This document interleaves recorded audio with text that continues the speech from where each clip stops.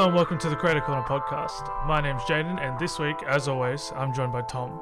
But fortunately, we are also joined by Olivia, who is a founding member of Little Rock Games, working on the hit dog rescue game To the Rescue. So without further ado, here's our conversation with Olivia. Welcome. Thank you for having me. Yeah, that's okay. I'd pretty much just like to start pretty much straight up with how did you basically get started in game development? Pretty broad question. Sure. Well, I guess I should introduce myself first. Oh yeah, that's a really good idea. Yeah, so I'm Olivia Dunlap. I'm one of the lead developers on To the Rescue, which is a dog shelter simulator, which is coming out later this year. It's our first digital release, and we're really excited about it. We're being published by Freedom Games, and it's coming out on PC and Switch and Mac. So yeah, that's a brief introduction to me. And as far as how I personally got started in game development, it's been sort of a lifelong dream, honestly. But I didn't go to like a school that like taught how to do it or anything. But I knew that's what I wanted to do, and so I basically just sort of learned how to do programming and learned how to do. I actually have an English degree as well, and so I basically learned a bunch of tangential stuff, tried to sort of push it together to be to do what I want to do. And yeah, I've been working on games for hobbyist projects since like high school and undergrad and stuff. And this game actually started as a hobbyist project, but it sort of grew. Oh, so is this To the Rescue? Yeah. Oh, okay. So you guys, basically you were just saying you haven't really been to university, you sort of just self-taught yourself? Yeah, I mean, I have been. I mean, I've had the privilege. Oh, of I getting meant, yeah. I have a computer. I have a master's degree, but yeah, but no. But in terms of games, a lot of that was just me sort of in it. Like I sort of taught myself along the way. And I did have a really. I was very very lucky that even at a school without like a games program, I found a really really great mentor that was also really interested in games, and so that made a huge difference to Yeah, getting yeah. me, to where I could actually make this my job. Yeah, definitely. Well, we took a little bit of a look through your itch.io page, and it seems Uh-oh. like you've it seems like you've worked on a lot of game jams. Could Yeah, you I run us love through a game bit of them? jams. Sure, yeah. I mean, some of my first games were game jam games, and a lot of them are just sort of narrative weird games. I love really weird itch games. Like I love playing them, and I have tried to make a few of them. Yeah, my favorite one is probably one from one of the most recent Global Game Jam. Maybe not the most recent one, the one prior. Um, which was a game about being a possum and gathering trash and making a little trash garden. Um, so yeah, so I've done lots of different stuff. Like I tend to use game jams as like a way to like try a different tool or to learn something different, and so I try to do that in all of those games. Um, Yeah, that's yeah, there's a lot of definitely different ones. yeah, it's definitely an interesting way to look at it. Really, I looked at the trash gun as well. It's got a few little pictures on top of each other, sort of thing. Yeah, I did like a collage art style with that one, which was it was super weird to work with, but I just had an idea and ran with it. So Well, yeah, I'll you sort definitely of have have to to do check. that Yeah, in I'll game definitely have to jams. check that one out afterwards. You had a few, so I wasn't sure which one to start with.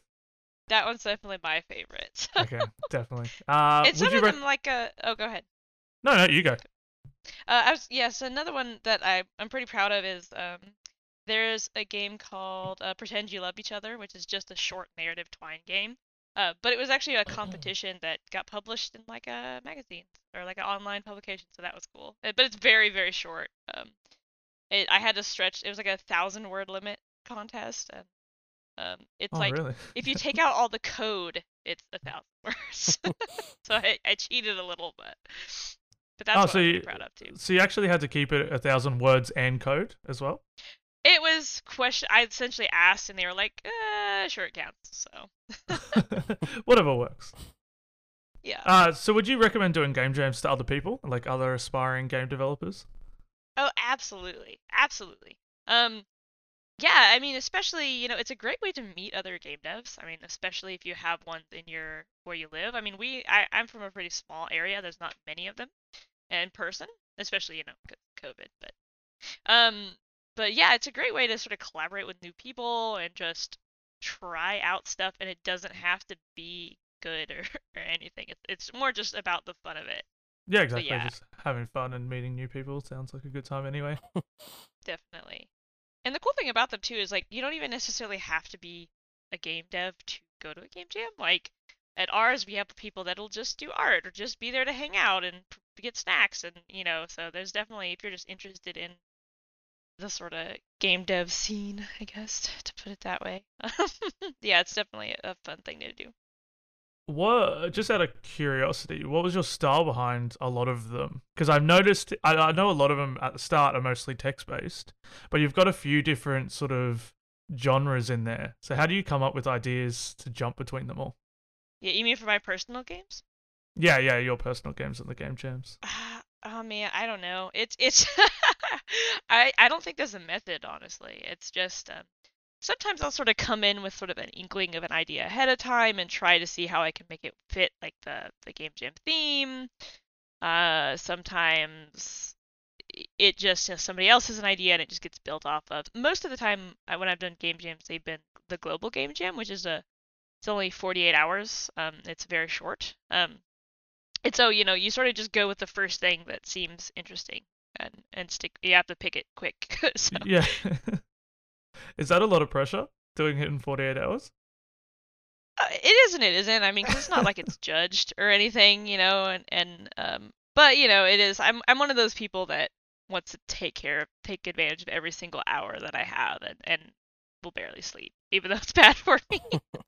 Oh, it's a good way to look at it anyway. I feel like if it was in 48 hours, I'd struggle to pick a few. It's like stick to an Yeah. idea and yeah, but yeah, good on you for managing to do it in 48 hours. It's very fast.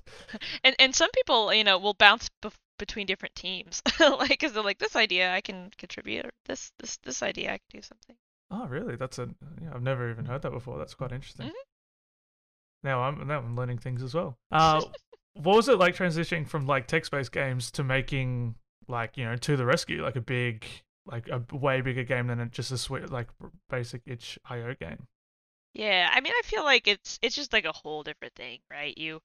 When you go to make a game that you want to be like a full game, it's, and I mean, and it's a little bit of a weird thing because in some ways, like To the Rescue started out as effectively a game jam game. When we first started working on it, we were just doing it for fun, like just for to see if we could learn how to make a game, basically, and then it just grew from there. And it was really just realizing that the idea had a lot of potential. I mean, because there's a lot of game jam games I've done where I've like wanted to come back to them and just never have, but yeah, To the Rescue just really stuck around and felt like it had a lot of potential. And as far as like actually working on them, it's very different to work on them, but I don't feel like they're like mutually exclusive or like linear things. Like I still like working on and reading text-based games and that sort of thing. So yeah, it's just it's a different workflow for sure. Because in a lot of ways, if you're doing just text, it's not just writing the text. It's just a lot of design work involved and a lot of really interesting things that sort of branching stuff gives you. But yeah, I like them both. I don't feel like it was like necessarily a transition between them, but yeah, definitely my focus has pivoted to these sort of production ready, like marketable, like actually, sellable games. I noticed before that you mentioned that this was the first digital project for Little Rock Games. Have you worked on? Mhm. I noticed that you've done like board games or like tabletop games and stuff. Is To the Rescue your first kind of project with Little Rock Games, or were you involved with their other stuff? I have, yeah. I was one of the founding members of All the right, company, okay, so yeah, been around since. Yeah, we're not. We first formed in late 2017, so okay, and since then we've done our first big like public game was a tabletop game called Galactic Scoundrels. Um, and our company was a bit weird in that like we essentially just use it as a way to pool our resources and work on our games together. Because I wasn't the lead on that project, but I definitely did contribute to it. Just not full time. And but we also do lots of other digital work, like on contract work. Like we've done simulations for the University of Arkansas for medical sciences and stuff like that. So we do a little bit of everything, and it Yeah, really is yeah. just following what idea seems cool at the time. Yeah, fair enough. Well, speaking of To the Rescue, can you tell us a little bit about that and sort of how that like idea came about? Like go like a bit more in depth, and I know you've already sort of mentioned how it kind of started off, but just a hmm little bit more detail in that. Yeah, so we literally came up with the idea at the dog park with our dogs because we were like we we've had a dog forever, and when I say we, I mean myself and my partner, who's also the other lead developer on the game, Tanner Marshall. Um, we were taking our dog to the park, and we just were sitting around letting him play and just chatting and talking about, because we're both game developers and we've always wanted to work and make something really cool together. We just hadn't really started yet, and we were just started talking about the idea of a dog shelter game and the idea of the interesting mechanics that could be explored there that we didn't really think there have been many other games that had done that. And so we just thought it was really cool and fun, and we just sort of started. And we were in undergrad at the time, like I mentioned, and so we just sort of did it on after school, after work, that sort of thing. But we just sort of kept with it, and we ended up, creating a prototype that we took to GDC that was like a super goofy, ugly prototype that was just, look at us, we're students, we made game move.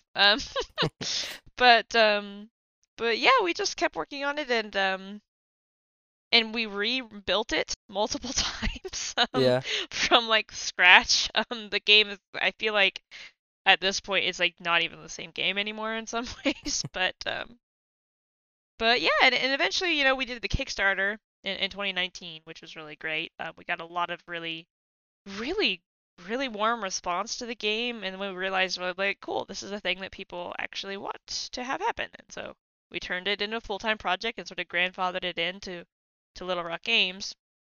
And yeah, now it's gonna come out this year. Yeah, awesome. What was it like managing a Kickstarter campaign? Because we've spoken with people in the past who've gone down a similar route, and they said like you have to be on it like 24/7 with like promoting it on hmm Twitter and stuff. Did you have like a similar experience? Absolutely, yeah. I mean, it's easy to underestimate how much work running a Kickstarter campaign is. Because it's more than just, yeah, pressing the go button and putting some pretty graphics up, Yeah, yeah, you know.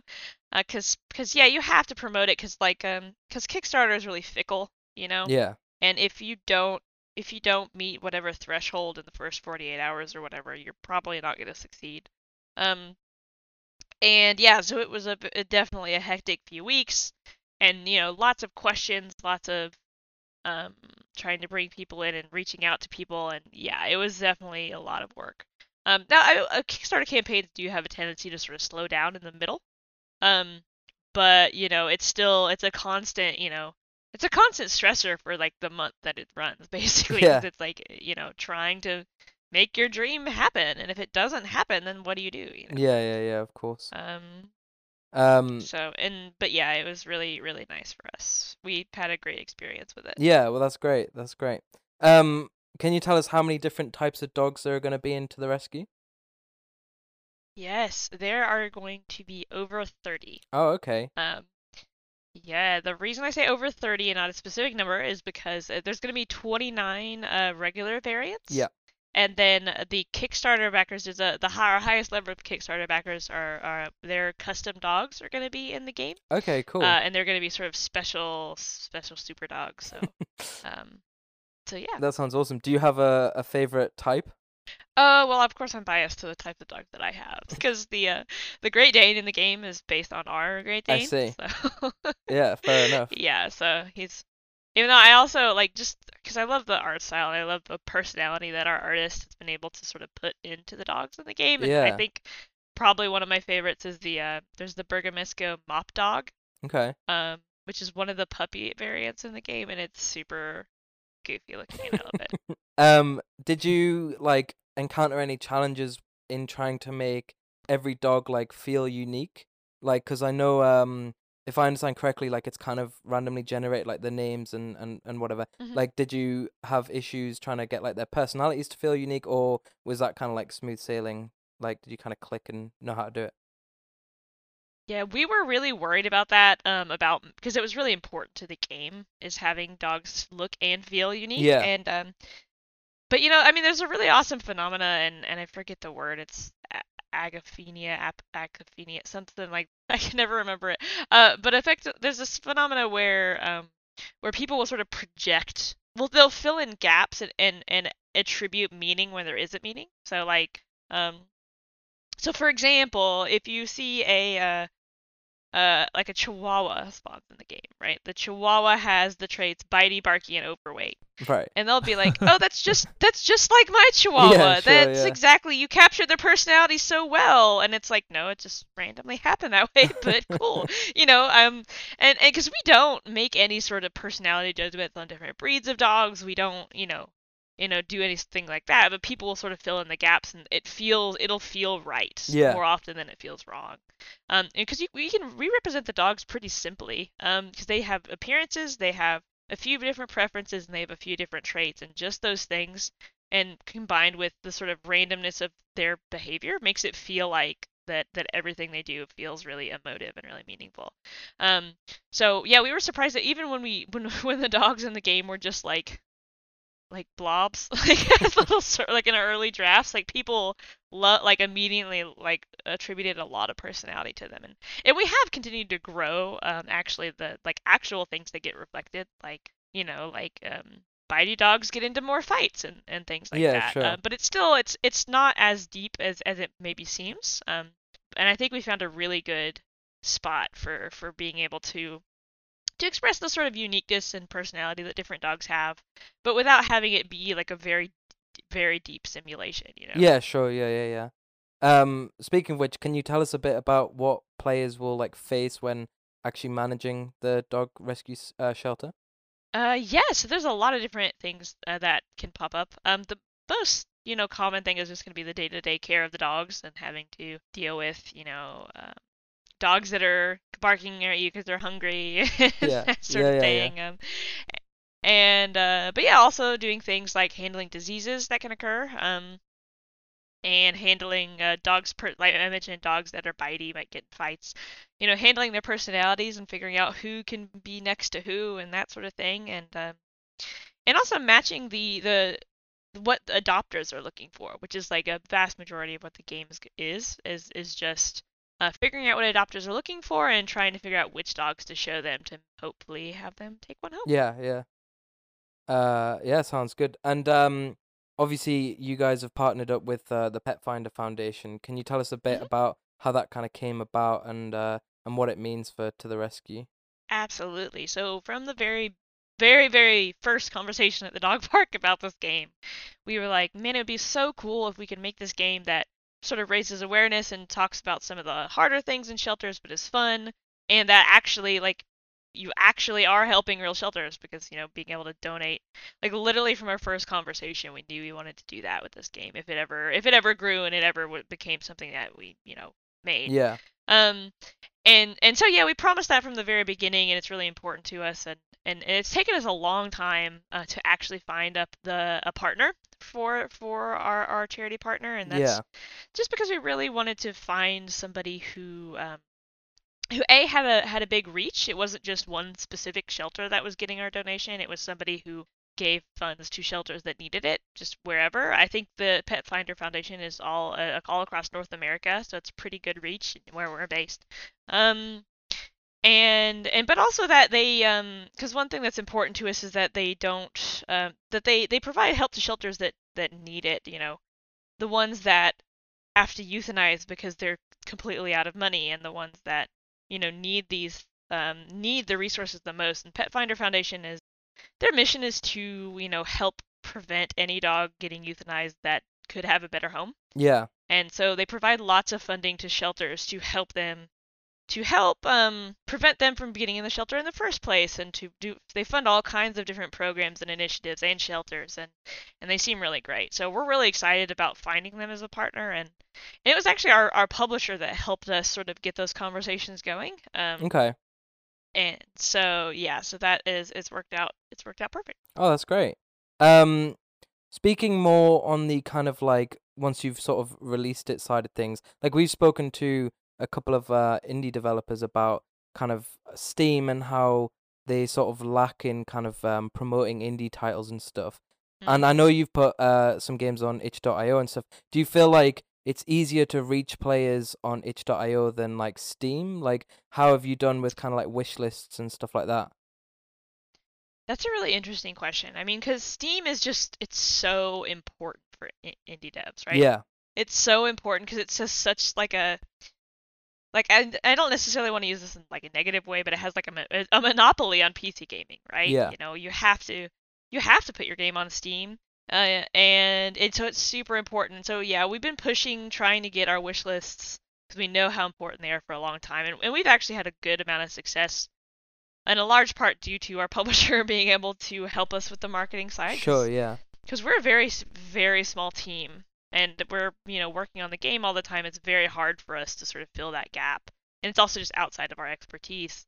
Um, but yeah, going to E3 and and Steam Next Fest has really helped us get those numbers up, and so we're pretty happy with where we're at, but it definitely is a stressful sort of situation to be put in as an indie dev. Yeah. Where, like maybe I don't want to be on Steam because they take a 30% cut and they make it super hard to get visibility.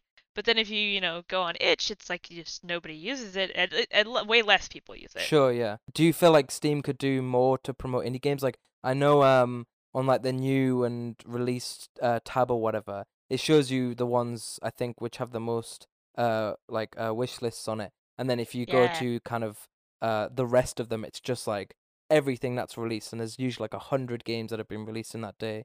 Do you think they could do more to kind of make the visibility a bit better and like find more indie games, or do you think they're doing the best that they can? I definitely think, and this is also coming from somebody who's a relatively new indie dev who hasn't released a game on the Steam before, Yeah, so sure, please yeah. take what I say Yeah, with a yeah, grain yeah. of salt. But I do feel like that Steam has gotten a lot better about it over the last couple of years. Um, Things like the tabs that you mentioned, things like all the Steam Next Fest and all these different indie highlight events that they do, where they actually push these games in front of people's faces. Yeah. But I mean, they do. I mean, the problem with that is that it tends to often be like the same games that get pushed in front of people's faces, Yeah, like the same yeah. indie games. But I do feel like they're getting better at it, and they've been introducing tools like I don't know if you've encountered the sort of interactive recommender that they have. It's sort of buried on Steam, but they have like a robust where you can go in and look at these very granular like recommendations. All right, okay. And there's like a slider where you can do like popular or obscure, like Oh, there's a okay, slider right, you can okay. do. Yeah, so they've been slowly rolling out tools like that, and I do feel like it's been getting better. And I really do appreciate all of the like front page events and things that they do. But yeah, it's tough. It's definitely tough. And if your game gets buried, there's not a whole lot you can do. Yeah, yeah. Especially with reviews being so contingent on that as well. Reviews are terrifying, and they shouldn't be, but they are. Yeah. I know you're planning on releasing on Switch. That's right, isn't it? Mhm. Do you Yes. find that the Switch is good for indie games? I know a lot of indie games get released on the Switch, but in terms of actually promoting those indie games and being able to, the same sort of issue with visibility and stuff, do you find that it's better on the Switch, or do you think it's roughly the same or worse even? Yeah, that's something that I'm gonna have a hard time really answering just Yeah, because no, that's fine. it's mostly not in my hands. Yeah, Yeah, sure, in yeah. terms of seeing that. Our publisher mostly handles us, Yeah, fair negotiating enough. with Yeah, Nintendo yeah, yeah. and that sort of thing. And I mean, really, the answer is just it depends. Because honestly, the Switch is a little bit more strict about what goes on their platform. Sure. And so the things that make it on there tends to do pretty well just because they do a good job of only putting stuff on their platform that they want to be on their platform and that they want to recommend and show people. Is from what I've seen anyway. Yeah, So, sure, yeah.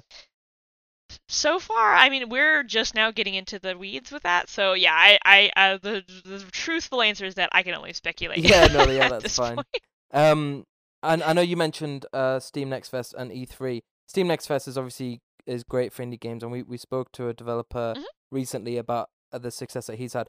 Um, how did you like get onto being onto Steam Next Fest and E3? Like, was that an easy process, or did you have to kind of like fight to get onto it, kind of thing? It was all 100% our publisher. So Yeah, Freedom Games is our publisher, and they have been wonderful. um, yeah, they're a pretty new publisher, but they've taken on a bunch of indie titles, and they've been going above and beyond getting us into these places that I never would have dreamed to be. Like I never would have dreamed to have our game on at E3. yeah, And it was, and even though it was just like a 20-second feature, but that was like the thing. What that did for our visibility and what that did for our wish list is like it's like absolutely blew us away. So yeah, I mean, us having a good publisher, being really lucky in that regard, because it is really hard to get into those spaces because they're so competitive, and yeah, so we're really lucky that our publisher is able to do all that footwork, and get us there. yeah. Awesome. So I take it you recommend indie devs get publishers and stuff then? It really depends, Okay, okay. honestly. We in particular had a really great experience because it's been exactly what we needed for our dev team. Um, but working with a publisher is very different than self-publishing in a lot of ways, and it has positives and negatives. Okay. But yeah, our experience has been completely positive because it's been exactly what we needed. Well, that's great. That's great. Well, we're just going to talk about some of your other projects now anyway. I Sure. understand you've done some work teaching game design workshops Yeah, at East Initiative. that's So right. what is East Initiative and what was it like doing that? So East is it's a thing here in Arkansas. Um, and it's essentially just a program that provides sort of extracurricular sort of education for schools. I'm they basically will reach out to industry people and get them to come and guest teach as not as like a teacher, but as somebody who is in an industry and knows how to, and sort of teaches, younger kids, and it's from like grades like 3 through 12 or so. So it's a big variety that gets that's in the program. But it's mainly just about highlighting, science and technology fields and what the work is actually like what actual tools do they use, what actual things like that. And so they do lots of workshops and things like that for kids. And yeah, and so here I've been teaching the game design intro to game design with Unity course for them here in Arkansas, and it's been wonderful. It's I mean, I like teaching. It's fun to me, and being able to sort of share the very specialized knowledge in hopefully introductory way is really fun. And it's a nice way to sort of direct my energy outward as opposed to towards my own projects. Like I like to be able to because I'm not like I haven't been in this industry forever or anything, but I can definitely help other people get started and get interested in it. And especially as somebody that, because here in Arkansas, there's not much of a game dev scene. And, I'd like to maybe help it grow some. Yeah, definitely, definitely. Is Unity your ideal choice of software over like Unreal or something like that?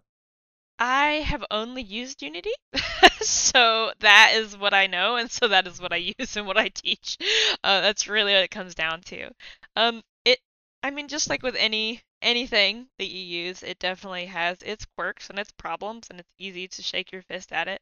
I'm looking over at my partner Tanner, who's been wrestling with it over the last few weeks, trying to get it optimized for Switch, and it has been a Yeah, yeah. headache, but yeah, I mean it's great just because of how many resources there are out there to learn it. There's lots of game devs that use it, and that have made anything from hobbyist projects to actual full published games. And because it has that sort of flexibility, it's really nice. I do like to teach it just because it's easy to learn more about it.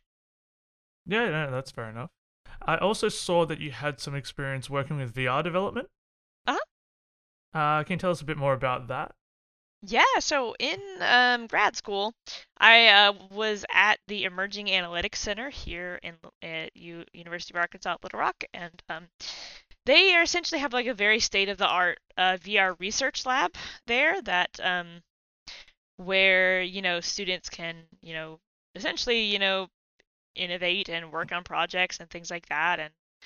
And yeah, and it's headed by Carolina Cruz is who was there when I was there, and she is a very, forefront of VR technology. She was responsible for inventing this VR platform called the Cave, which is sort of like a holodeck that you can walk out through into a room. Like then it's like a full immersed VR experience, and I got to develop for that, and like, we got contracted for lots of big companies and things like that. And it was really interesting being able to work in VR. It's a whole different thing than a lot of other work I was doing, but if anything, it was just cool to learn more about game development and game-like thing development in Unity, because that's about the closest thing to game development that I could actually get involved in that wasn't just starting my own company from scratch.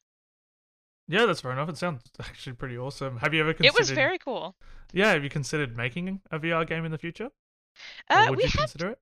We have done some AR stuff for some of our contract work. It's definitely just not my favorite thing to do. I mean, just because it's like I think it's really fun and cool and important. I just would rather bring my games to as many people as possible, and the sort of unique peripherals and whatnot make it a little bit of a sort of specialized, fun and cool thing, but it's just not my favorite thing, probably. Yeah, no, that's fair enough. Yeah, and I learned enough about it to realize, how much of a headache it can be to work with. Yeah, no, I completely imagine it'd be very difficult to code. A lot of late nights shaking my fist at something I didn't realize. I took forever to understand how it worked. So just kind of to end, we've got a couple of like fun questions that we sort of ask everyone at the end of the interview. So first of all, have you like been playing games like I think you mentioned earlier actually that you've been playing games like since you were young, is that right? Yeah, absolutely. Is there any that have had like a kind of profound effect on your life? Any that you kind of remember playing as a kid? Oh my gosh, yeah. So, and I don't know if you remember, if either of you was the one doing the interview during E3. I have a Spyro plushie on my desk that I keep here that has been here. Right. It's like a 20-year-old plushie. And I love Spyro. Spyro was my first video game ever, and I still love it deeply. And so that game obviously stuck with me forever, just because it was how I learned what video games were. And also like some later games that I played in, sort of more formative years later on, like Final Fantasy X was a big one for me. Okay. Just because it was me that was the game that made me realize how that games could tell really cool, complex stories. Oh, okay. And so it was very eye-opening for that reason. And it's always like just the world building has always really inspired me. And obviously, like I don't know if I don't really build many games like that. I mean, obviously not that big, but yeah, no, I loved RPGs, and I loved really just narrative experiences, and so that's really what led me to doing both computer science and English as my majors, is because I've always just loved storytelling, and so I played a lot of those sorts of games too. Yeah, fair. Outside of video games, what do you enjoy doing? Well, I roller skate. Okay. I'm actually a member of our local roller derby league. Very cool. Even though I haven't done. I'm way out of shape because COVID has ruined that for a while. I actually just got my cast off yesterday from breaking my wrist at the skate park. So oh wow.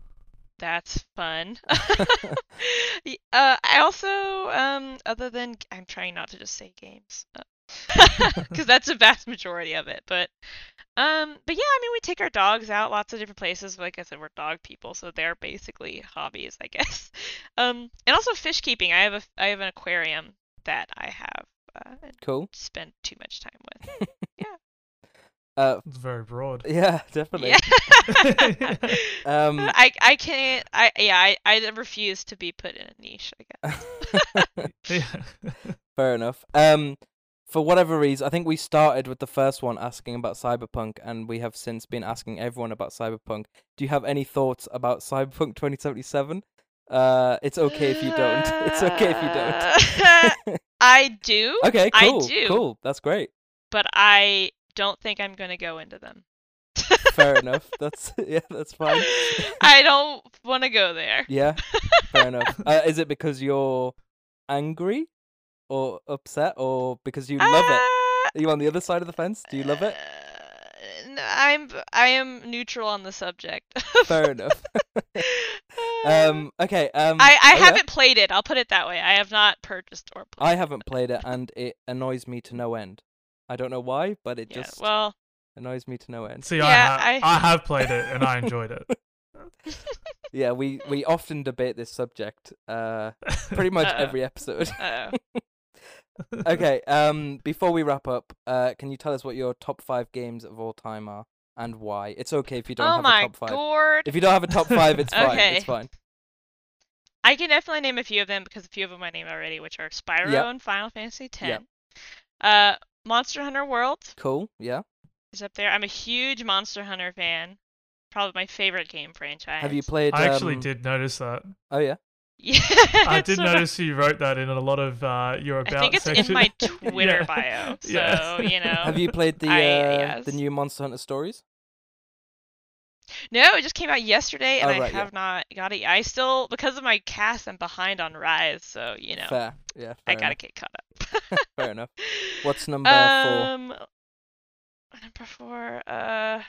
Well, I'm a big fan of weird niche indie games, so I think I have to put at least a couple of those in my top 5, and also these are probably also in my about section because I like talking about them. Yeah, fair enough. So Diaries of a Spaceport Janitor is one. It's a huge inspiration for me. Okay. It's a very strange indie game, but I absolutely love it. And Xenoclash, which also just got a new game announced last week. Yeah, I saw that, yeah. For the first in like 6 or 7 years. I am so hyped. I cannot even. It's also a game that like I'm like, this game, I love this game, but then people look at me like, okay, like I guess. Yeah, I love the Xenoclash games. Fair. Sounds good. Yeah. Nice little smattering of different genres. Yeah, always good. Always good. Because I'm one of those people that plays like lots of different, like I love Crusader Kings and I love Spyro and I love Apex Legends and Overwatch. Yeah. So yeah, a little bit of everything. Sounds good. Yeah, I think it's definitely good to have a bit of different genres and playing it around. I think last week we got asked the question of what our favorite games was, and I was stumped. So it's I can hard. understand. It definitely is. If I hadn't sat down and like already sort of had them lined up, then if you asked me like top 10, then we'd have a problem. But yeah, I got to 4 and I was like, oh no, what's the last one? My problem is whenever I ask that question, I'll give an answer and then I'll like 10 minutes later I'll think about it. Oh no, what about this one? That's literally what I did last week. It's why we love to ask it, to put everyone on edge. Yeah. Yes. Of course. Yeah, well, awesome. Thank you for speaking with us today, Olivia. Just before we finish, is there anything you wanted to plug? And I know it's what you won't be able to say anything. You know what it is. Yeah, you know you won't be able to say anything specific as well. But can we expect To the Rescue by the end of the year this year, or? Yeah, this fall. So I'd definitely like to plug To the Rescue. It's a game I've been working on and off for like 6 years, and so it's super exciting to finally be coming out. It's going to be coming out this fall on Steam and on Nintendo Switch. And no exact release dates yet, unfortunately, but definitely give it a wishlist on Steam. Like I mentioned, it's super helpful for our visibility, and it's a great free way to support indie devs. And keep an eye on our social media because we're going to keep posting cool stuff. Yeah, awesome. Well, cool. thank you. Thank you for coming on the show. Yeah, I had a great time, so thank you for asking me on. Thank you. That's all we have for this week's podcast. Make sure to check us out on all social media platforms at The Game Creator. That's at The Game Creator on all social media platforms. And make sure you pass the pod. See you next week.